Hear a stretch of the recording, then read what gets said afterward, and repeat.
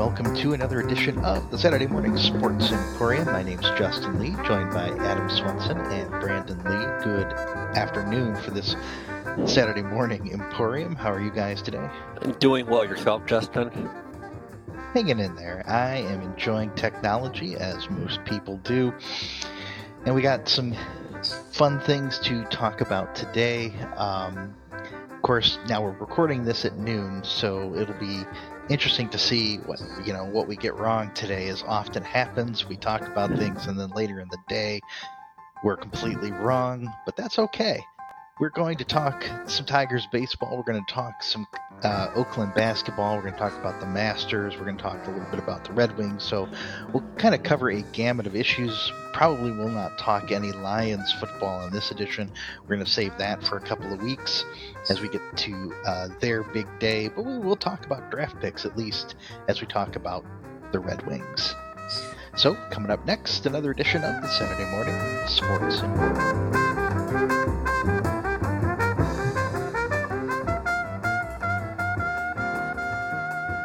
So I figured we'd start with the transfer portal striking again in the land of Oakland University, and Daniel Oladapo heading into the transfer portal. What are your guys' thoughts on that? Well, go ahead, Brandon. I think you have to start with what we got in the transfer portal, which preceded Daniel Oladapo, mm-hmm. And that was Jamal Cain, I believe, from Marquette University, who is a very, very good basketball player at a Big East school. Averaged about 10 points and 6 boards at Marquette as a starter, and is someone whose talent level will be significantly higher than the majority of the players in the Horizon League. And so a win for them, and then a pretty devastating loss for them with Oladapo. But I'll kick it over to Adam to talk about what the loss of Oladapo means. Well, he probably and arguably is the most athletic guy that you have on your roster at this point, right? And at last check, he looked like he was entering the transfer portal. Did not say that he was going to necessarily leave, and I haven't heard anything that he has found a new destination. And he said, "I'm not shutting down the thought that I'm going to come back. I just want to enter it to kind of see what's out there." I did see one of the schools that was inquiring was South Carolina. So if, from an ACC standpoint, pretty good potential opportunity there. The thing with Oladapo, to me, though, Brandon and Justin, is the fact that his size does not lead me to believe that he would necessarily be a real asset to a big program, Big Five program. And as a result, I'm kind of lukewarm as to whether or not he'll even leave at all, based on that. So hard to say. Fair point. I guess from what I understand, he's heard from South Carolina, as you mentioned, St. Bonaventure, Tulsa, George Mason, Florida Gulf Coast. So I'm not sure necessarily. I mean, what's the upside to that for him? I don't think there is any, to be honest with you. If you look at me, he's going to be a starter in this program. He's going to be someone who is, when they come back, and if they're able to keep this team together, I think even with losing Rashad Williams, I think this is a team that definitely is going to contend in a Horizon, and as a result, very much a good chance of making the NCAA tournament next year. And I think outside of going to South Carolina, he's really not getting a whole lot, and I just question whether or not he'll get the playing time that he thinks. Yeah, I think that's the right take, and if he stays, and what caught me as interesting was, as I understand it, his entering the transfer portal was subsequent to Jamal Cain declaring that he was coming to OU. And so my first thought was concerned that he was going to have around, how much ball there was to go around, in his role in the front court. But if he stays, I mean, he's going to be paired with, a player of a talent caliber above the majority of the Horizon League. And so it's going to be, he's going to have a lot of room to work because they're going to be watching Cain pretty closely, if not, of course, Jalen Moore and the rest of the very talented backcourt that Oakland's going to field next year assuming that Parrish, Townsend, Moore, Zion Young all don't answer the transfer portal tomorrow. So. Right, or later today. Yeah, it's an adventure, guys. It is an absolute adventure in college basketball at this point. And I mean, we probably have talked about the transfer portal in college basketball as much as any topic or unique topic, if you will, is anything else on the show. And as a result, I just kind of brace myself for what could be coming next, just because again the whole topic this is really just kind of it's a real head scratcher. But when you're dealing with young men and the notoriety that they get in playing basketball, it makes sense that at the very least they would at least make sure they know their options, and that's that. Yep, absolutely true. Speaking of notoriety, I wonder if, and I know there's not a lot to say on this situation, but I was just thinking of Deshaun Watson and that disaster of a situation. And obviously he's got now 22 at least women who have sued him. There's a criminal investigation also going on that does not involve any of those individuals. So that's pretty disturbing.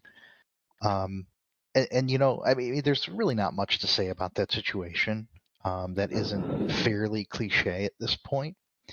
But one thing I will say is it kind of takes me back to the emphasis we place on high school and college athletics, and he's 25, and what kind of what has he experienced in his life? He went to Gainesville, he's from Georgia, and Clemson, and was a starting quarterback freshman year in high school, I think freshman year in college too, and what pedestal did he get lifted on, and what expectations was he led to believe were true? And then how did that impact his behavior? And so I guess it's more of a societal thing here. I mean, not that it excuses anything, but boy, do we enable that behavior societally. Well, to your point, Justin, you're absolutely correct. All we do have to offer at this point are cliches, and I don't think that Deshaun Watson, I hate to say this about the NFL or any other sports league that's out there, he's probably not alone. He just happens to be at the absolutely wrong time, wrong place.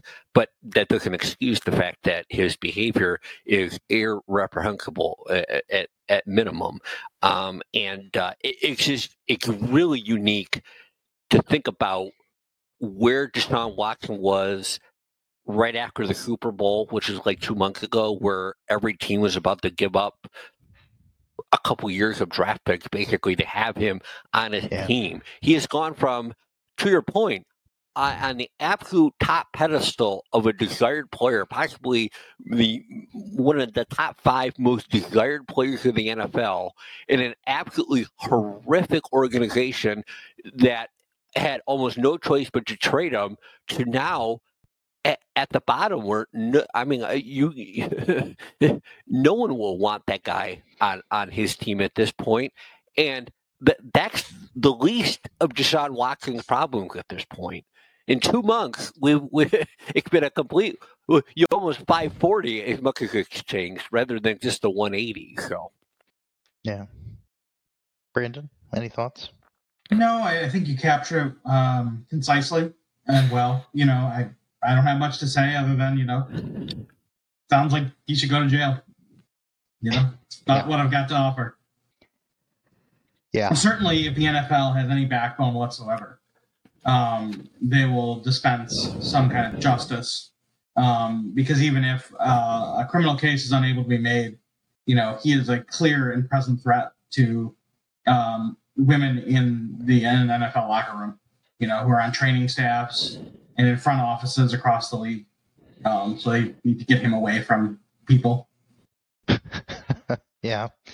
And it does make me wonder too how the NFL is going to handle it. And again, that's just pure speculation, but the NFL generally really frowns on things like performance enhancing drugs. But when you abuse women, they're not usually too upset about that. So we'll see. We'll see.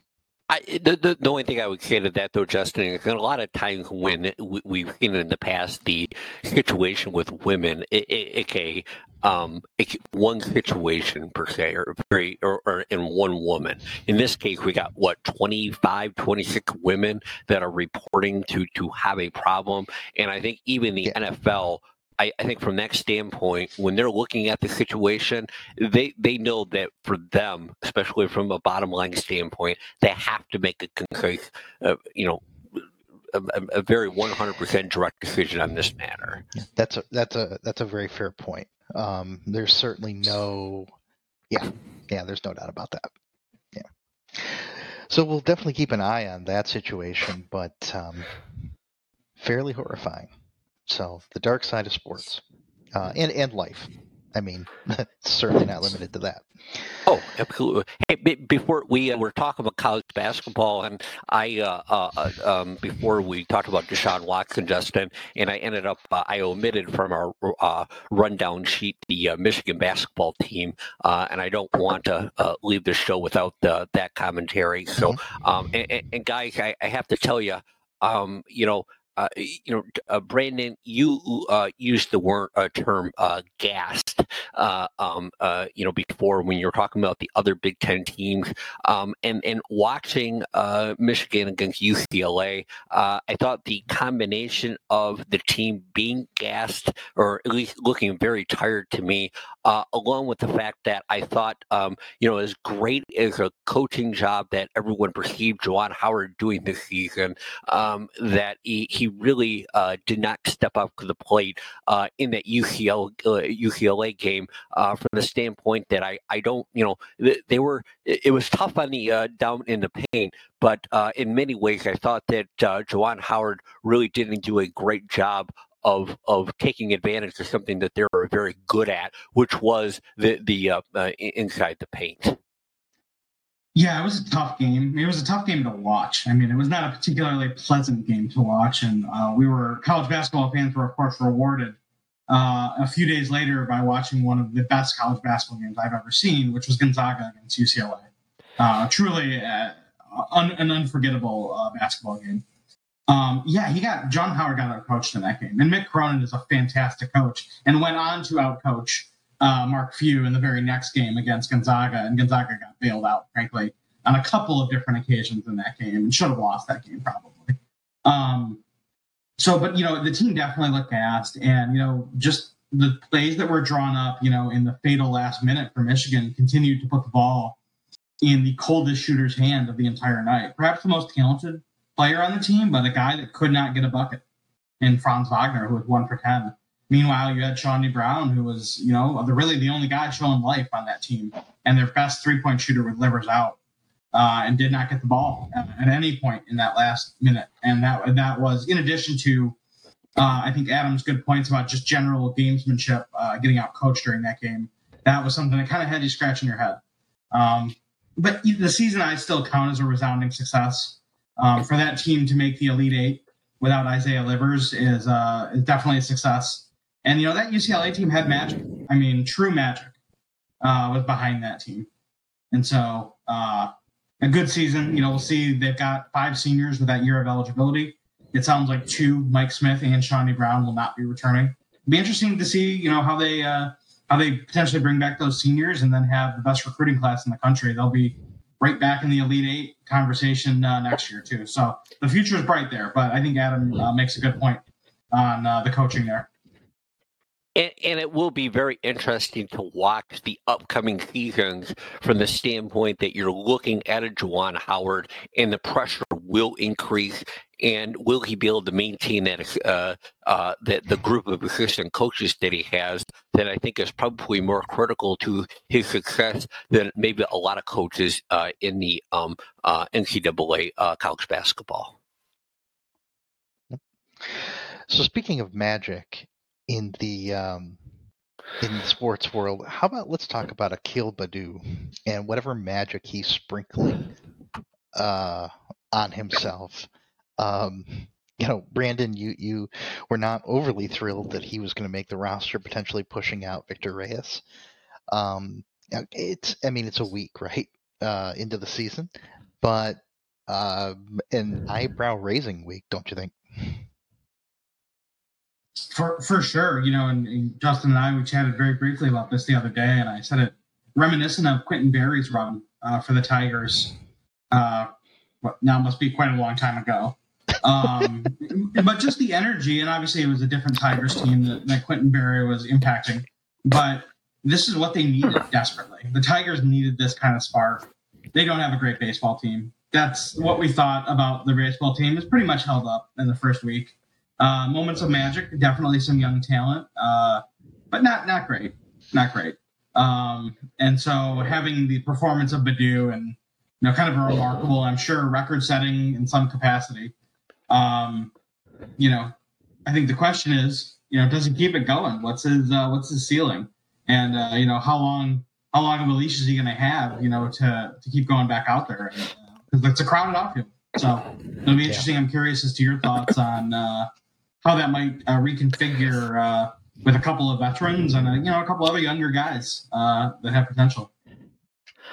I'll tell you what. I mean, despite the heroics that he did this week, Justin, I thought the most impressive thing was last night. He was down 0-2. And he ended up walking. And I think he showed a ton of patience at the plate against Cleveland last night.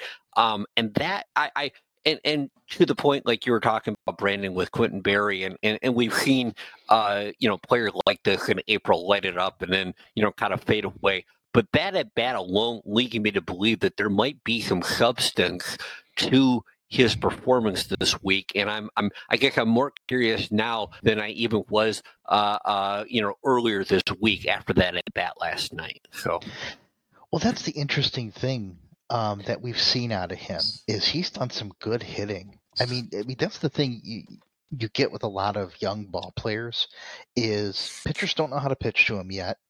And they hang a pitch, they do whatever. I mean, these guys are good. I mean, anybody who gets to the major leagues is pretty damn good. And then they'll get some hits, and then pitchers learn how to pitch to him. And of course, it remains to be seen whether or not he's able to adjust. But there's just something about the at bats he's had, the crucial situations. These are not usually the situations where a guy like this, a kid who's never played above Advanced A is going to come in and do well. I mean, look at how Victor Reyes reacted. He had only been in Double A. He was completely overmatched for the first half of the season. Now, as it turns out, he's turned into a very decent baseball player, a Major League Baseball player. I mean, and was a good Rule 5 pick for the Tigers. But it's like I said, it's eyebrow raising. And okay, so his first pitch, it's a home run. Cool, really exciting. That's fun. Oh, grand slam. Oh, triple. Making good plays. Drawing that 0-2 walk. Walk-off single. Walk-off single. Yeah, I forgot about that. Mm-hmm. I mean, this is the stuff that just kind of makes you go, huh? There might be something here. And boy, I don't want to get all excited and then just be disappointed later, but. It's going to be a reason to turn on the baseball game, albeit not on any streaming service because, But anyway, I have an interesting take, a little bit of a hot take, and I'm going to say this, and I'm probably going to get shouted down. I'm not going to say that he's not the best storyline of the team because I think that's a tough mountain to climb. But I am going to say there's a much quieter storyline happening, and that's Michael Fulmer, who has been utterly dominant on the mound so far. He's given up, at least at the game I was at, a very long home run in that game. And I think probably, I'm not sure the distance of the last home run he gave up. But at least the game I was at, the ball almost hit the Planet Fitness sign at Comerica Park. That's not barely an exaggeration there. He has looked outstanding. I mean, and in a couple of long, a couple innings here or there, but just he's striking guys out. He's looking real good. And if he can settle into the bullpen at a high caliber, great. If he can more importantly settle back into that rotation, boy, does that change things in terms of the caliber of the pitching staff. And so, not going to say it's a better storyline than Baddoo, but he is more of a known quantity. And I'm watching, very, very interested to see how his season plays out. Well, I will say it was something that also raised an eyebrow for me, is just seeing how sharp his slider has been. And boy, if that slider's working, then, we know he can hit low mid 90s on his fastball and locate it.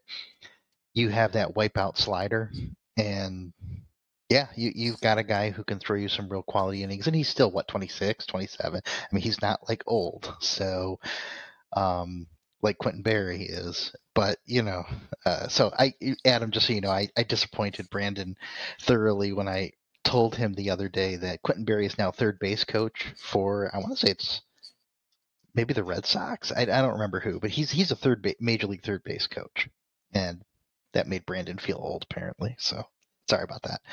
Anyway, yeah, I think it is a very interesting thing, and that. Well, two things. One, I think Baddoo is going to keep forcing himself into the lineup. We've already seen AJ Hinch move things around. Jacoby Jones sat for a few games because Hinch was like, hey, I'm throwing this guy out there, which he might as well. And then, secondly, I think this is the reason to watch this team right now is, will Fulmer come back? What's Mize going to look like? What's Skubal going to look like? What's Baddoo going to look like? Castro, so on and so forth. That's the reason to watch. And, if they go out there and they do halfway decent, it'll be fun. So that's all we can really hope for. Adam, and you're on mute currently. Okay. Yes, there I am. To your point, you're absolutely correct. I think there's, some of those things that, and to your point, Michael Fulmer is absolutely pitching fantastic right now. That is not a hot take.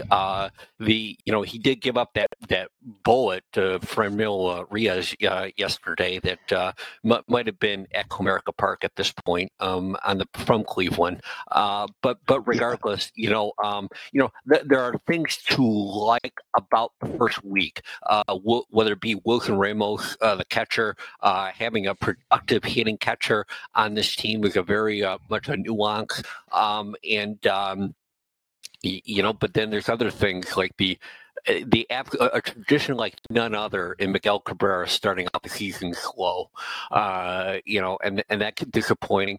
But and the other thing to watch is going to be guys like Jacoby Jones and and whether or not he can salvage his major league career. But again, he's another guy that's usually slow starting, not nearly as notable though as Miggy Cabrera. But but going back to your statement though, Justin, this team right now is going to go really by their pitching staff, their starting pitching staff, and that's what people and the fans are going to be pointing toward at this point, and really looking at to really be the beacon of hope until we can see guys like Riley Green and Torkelson get up here. So, yep, very true.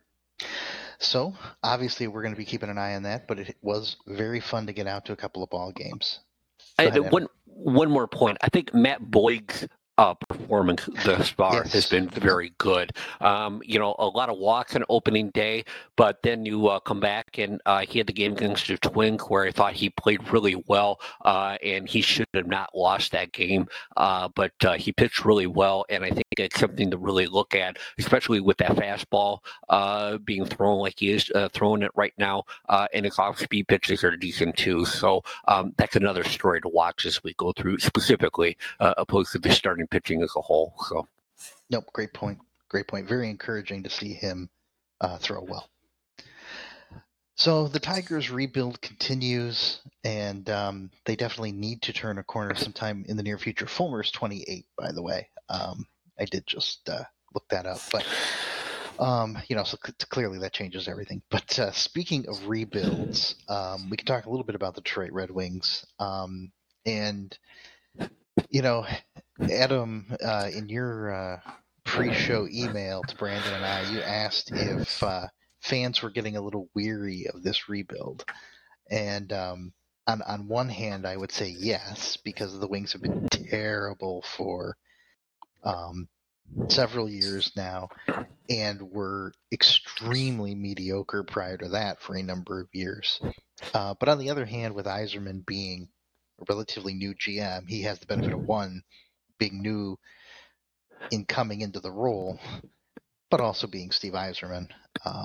So just kind of a quick take on that, but it's been a pretty brutal season, all things considered. Some real good moments. They've had a few really good games, and then they've had some games where it was pretty sure we would have had the same result if we were all out there skating. So, well, and I'm pointing toward like a player like Philip Zadina, which I know he had a rough start with health and whatnot going on, but in general, I mean, I keep on looking at him, you know, and thinking, okay, so he's got 14 points. He's significantly better than Anthony Mantha with the minus 4 plus minus versus Dylan Larkin that got minus 12, Philip Roenick with a minus 14, and Mantha with a minus 15. But I just keep on looking, and I'm trying to figure out what and we talked about beacons of hope with the Tigers just now, and now when we're looking at the Red Wings, I'm struggling to figure out what is that beacon of hope at this point. Dylan Larkin at times has skated and played really well, but at times you just go, oh my gosh, can we just not be a little more consistent? And I'm not sure if I'm seeing that beacon of hope with the Red Wings at this point. that's a good question.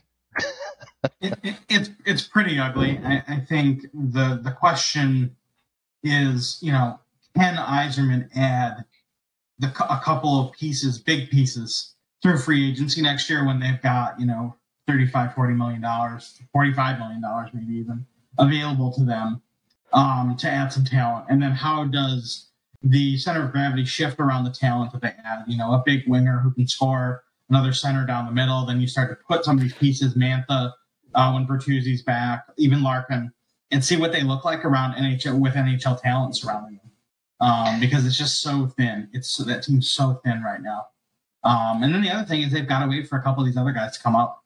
And so it's a dicey time for them. So, you know, I think, you know, they could perhaps have less professional talent on their roster than the Tigers do right now. I mean, mm-hmm. I think there's some truth to that. And to your point, it is a very thin lineup. And some of these guys on another roster, they would have very different numbers. Larkin, that's certainly true. Mantha, that's certainly true.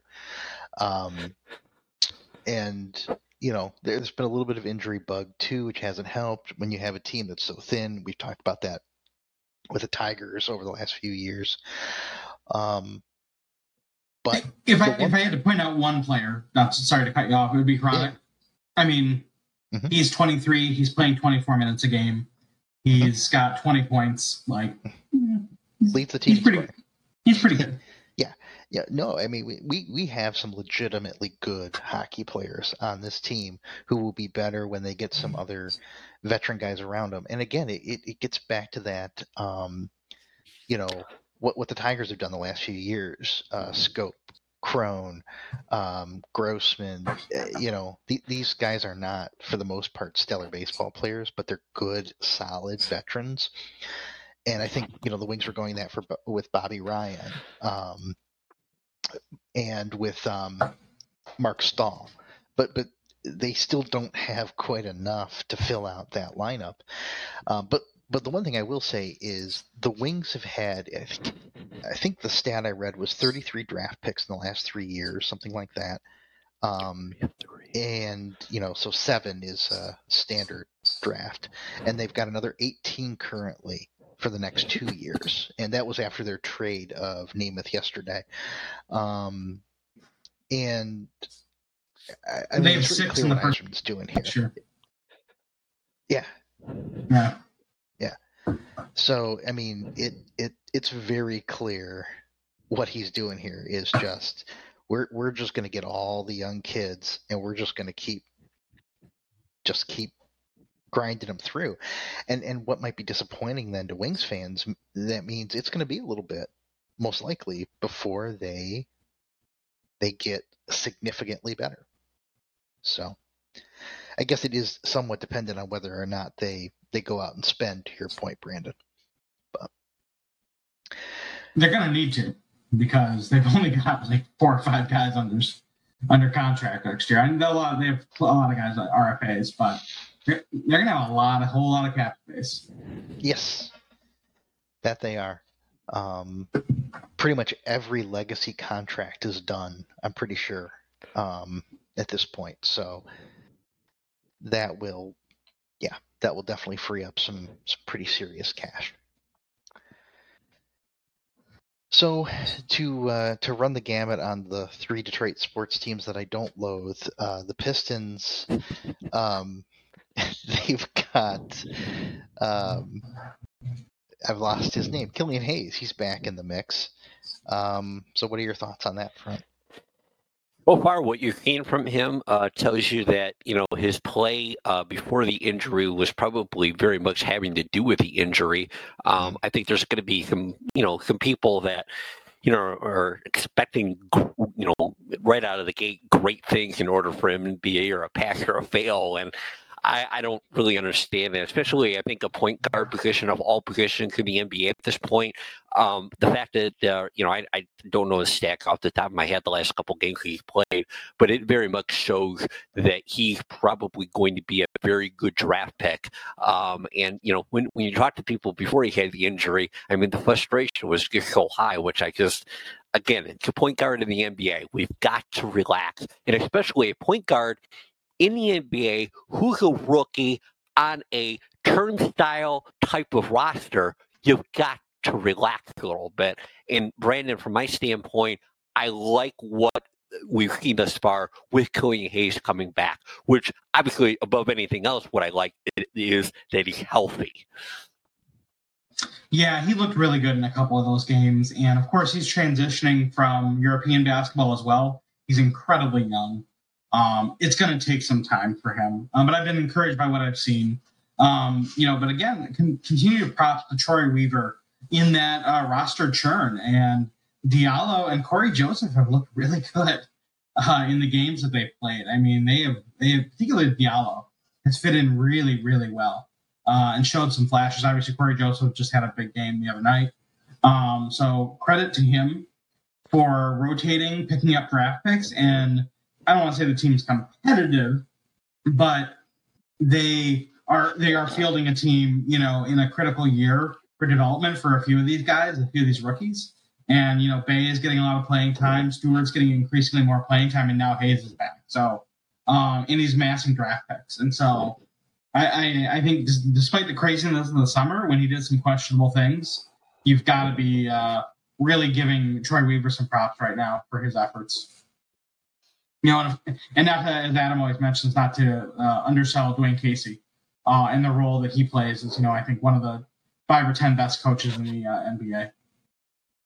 Oh, I mean, for what he's able to do with some of these players that they've brought in for the sake of bringing them in and just kind of, doing a test run with them. What Dwayne Casey's been able to do, I mean, yeah, and oh well, they didn't play well against Denver. Well, no one's playing well against Denver right now. And I mean, the fact that they went into Sacramento and they owned Sacramento, and I don't think Sacramento's a great team by any stretch of the means, but for a team that traditionally, and I don't care. I mean, as long as I've been watching this team, West Coast road trips have been always cumbersome, and for them to be able to go out and play that game against Sacramento against just this ever evolving roster, it really speaks volumes about Dwayne Casey, and I have no problem putting him up there in top 5 coaches in the league. So. And the one thing I've really liked out of them all year long is they play for the talent they have. Very, very good defense. This is a team that is hovering around the top 10 in defense in the league. And that is impressive when you're fielding that many rookies and that much young talent, that you're playing that kind of defense. I mean, that's a really good sign of things to come for that team. And that many players who have not played together before. Or Right. have a limited amount of playing time. And because defense, definitely in basketball, unit cohesion is absolutely a factor in that. But again, that goes back to Casey and what he's doing, because you got to credit him for making that happen. Yeah, and the other thing I'll say, and I dragged Weaver badly for this, over the summer, and I'm still not wild about it, but Grant notwithstanding, who's always been known as a very, very good defensive player, Mason Plumlee has been playing pretty good defense and is definitely an upgrade in certain types of defense over a Christian Wood. So with those guys, veteran guys as anchors defensively, it's been easier to move other guys in and out.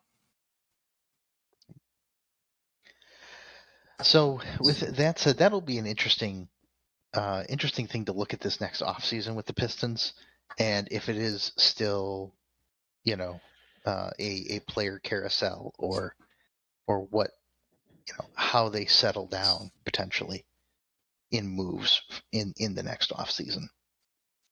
So agreed. Oh, absolutely. No, I mean, as we were talking here, I'm trying to go through the roster in my mind and try to figure out who, when this team is competitive, will be here.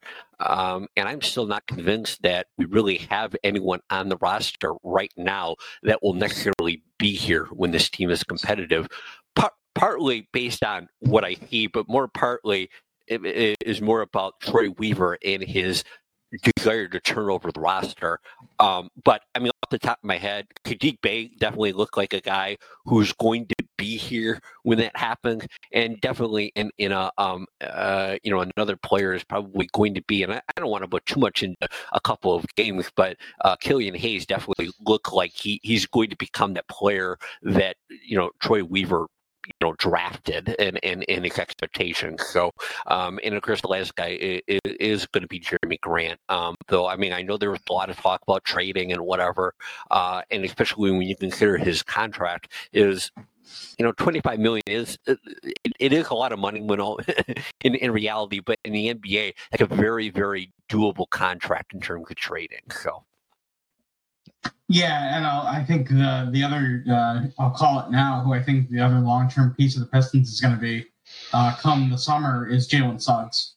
I think the stars are aligning for the Pistons to have a really good shot at taking Jalen Suggs to round out that backcourt.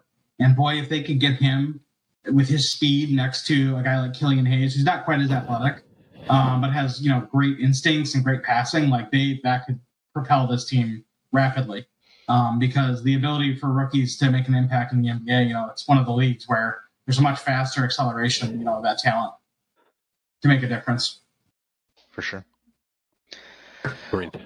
One thing before we get to the Masters, one other thing I wanted to bring up here, and I think maybe we'll be able to talk about it in a couple of weeks, is a very interesting leak of a report that Trevor Bauer's his baseballs are being investigated, if you will, tested for foreign substances. And so now there is a protocol in Major League Baseball. I think just about every pitcher has some baseballs tested at some point or another. But interesting that his name got leaked, as he is a rather outspoken person who has certainly angered others in the establishment. but also kind of interesting in the sense of, what does the testing really tell you? Because, like, for example, Pine Tar, they're looking at rotation rate on the ball, right? And his rotation rate jumped sky high last year. And, but to his point, how do you, if there's Pine Tar, there's something sticky on the baseball, and that's what got him flagged. How do you know it wasn't Pine Tar from the bat? You remember how Victor Martinez always had like Pine Tar all over his shoulder? I mean, was it from a bat? Was it from a glove? Infielders are allowed to have Pine Tar in their gloves. So was it something like that? So I thought it was super interesting. Didn't know if you guys had any early thoughts. And I think it's going to be much more interesting to talk about when Major League Baseball does or doesn't do anything about it. Well, I think your point is that Trevor Bauer is a very, very almost convenient, if you will, target for this discussion, and for a guy who has more than a few opinions on baseball and how things happen, it's of course he really. Just seems to be the right person to be interjecting into this sort of discovery and investigation. And to your point, Justin, I agree. And I'd be very curious about how this all turns out. So last thing to jump into is the Masters. Of course, that's going on. Round 3 is today. Leaderboard doesn't really tee off till the afternoon, but a very crowded leaderboard. Justin Rose at the top of it, but other than that, any one of probably about 12 to 15 players with a legit shot of winning. So just curious to see what you guys think is going to play out at Augusta. Well, I'll tell you, right? I mean, Justin Rose is the type of guy. He has the temperament to really take this from start to finish. So right now he's 7 under going into round 3. He did only shoot par yesterday, but that was after an amazing 65 on a Thursday on a course that was playing extremely difficult that day. So I'm curious about what will happen with Justin Rose. But the names that really jump out at me are Jordan Spieth and Justin Thomas and Tony Finau. Those are the 3 guys that I expect will kind of rise as the day goes on. And another name that that I think that Brandon brought up on the last show, Collin Morikawa is right there at 2 under, and with the way this course is playing, and so far from the early rounds that I've seen this far, par to about 2 under will be about as good as you get today. So it'll be. I'm curious, much as anyone, about how this carries out. I think what I like about that group, Adam, is there's a lot of shot makers in that group, and that's of course the key to Augusta is shot making, more so than so many of the other courses, and so. Even Matsuyama is hanging around there. Again, another really good shot maker. And, some of the traditional big bombers, DeChambeau and Johnson, and, those guys are hanging around par or a few over. So excited to see this kind of group of players competing at the Masters because you're going to see some really cool shots over the next few days. But Justin Rose with the lead, it's tough. It's tough. He's a very, very good golfer with a lot of major championship experience and a few of those under his belt, too. So. The tournament is his to lose. I will say, as a very casual observer of golf, one thing that I have been disappointed by, that's probably even too harsh, but is the concept of hit ball far becoming the standard. I mean, obviously driving distance is important, but you do have certain players like DeChambeau who can just hit the ball. He can go hit it in the woods just like the rest of us and still muscle it onto the green on his second shot. And I mean, hey, if you can do it, that's cool. But I agree with your point, Brandon. It's also cool to see the shot makers and the guys, and the strategy that comes into playing a course like Augusta, where you've got to decide, hey, do I try to this pinpoint accurate shot and land it, and hey, that's going to put me in a great position, or am I going to play it a little safer and get a par on a hole? Yeah, I mean, we talked about that a couple of years ago. It's really how Tiger held off Brooks Koepka a couple of years ago when he won. which is knowing the course better and making better shot selection. Same with Molinari and Koepka, and Finau all melted down as Tiger knew how to play the course, and Justin Rose has been the bridesmaid a couple of times, I think, at the Masters. Twice, if I'm not mistaken, he's finished in second at the Masters. So he knows the course as good as anybody. So, It's just I don't with Justin Rose, I just don't know if he'll be able to hold off a guy like Jordan Spieth that definitely has this game going. You take away that triple bogey he had on Thursday, he's 8 under at this point. He's probably playing as well as anyone right now on the tour, including this week. And, I have to tell you, too, is that I've never been a big Jordan Spieth fan. And part of it was I didn't like the fact that he was as successful out of the gate as he was. But now that he's gone through hell and back, for the lack of a better way of putting it, with his game and done it as graceful as you could do it. Not firing swing coaches, not firing his caddy, not telling, getting rid of everyone. No, he kept it intact and he said, this is my problem and I'm going to work with it, and I'm going to work with the same people that got me here. Now I find myself with our good friend Clay Flame as a big fan of Jordan Spieth. So. And it was, of course, Spieth that beat Justin Rose when Spieth won the Masters, I think, in 2015 or 2016. I think it was Spieth that beat Rose that year. The first major, I think, that Spieth won. So. Yeah, no, and I mean, and he's done it with just an absolutely incredible putting stroke, and I expect the same thing this weekend with the one exception being Justin Thomas. I think Justin Thomas I think he'll post a really nice score today, and he'll be getting close there. So for sure. Any last things that you guys wanted to comment on before we get out of here for this week? No, we just got, in 2 weeks we'll break down our expectations of the Lions draft, probably, whether we like it or not. And Brandon's waving. I know, you can't see it on the screen, but he's batting the fly away, if you will. So we'll see how see what happens. And it's been an interesting last couple of weeks with all the trades in the NFL with draft picks and whatnot. So for sure. Anything on your side, Brandon? No, I don't think so. We already touched on it, but the ridiculousness of the transfer portal, I think it's getting out of hand. We've been talking about it for a long time, and now you're getting a lot of major coaches basically throwing their arms up in the air going, this is ridiculous, I don't know what to do.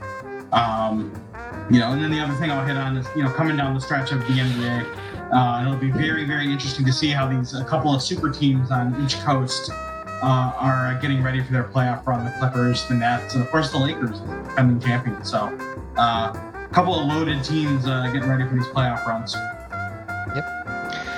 With that said, that's going to wrap it up for another edition of the Saturday Morning Sports Emporium. For Brandon Lee and Adam Swinson, my name's Justin Lee, and we'll see you in a couple of weeks in this busy part of the sports year.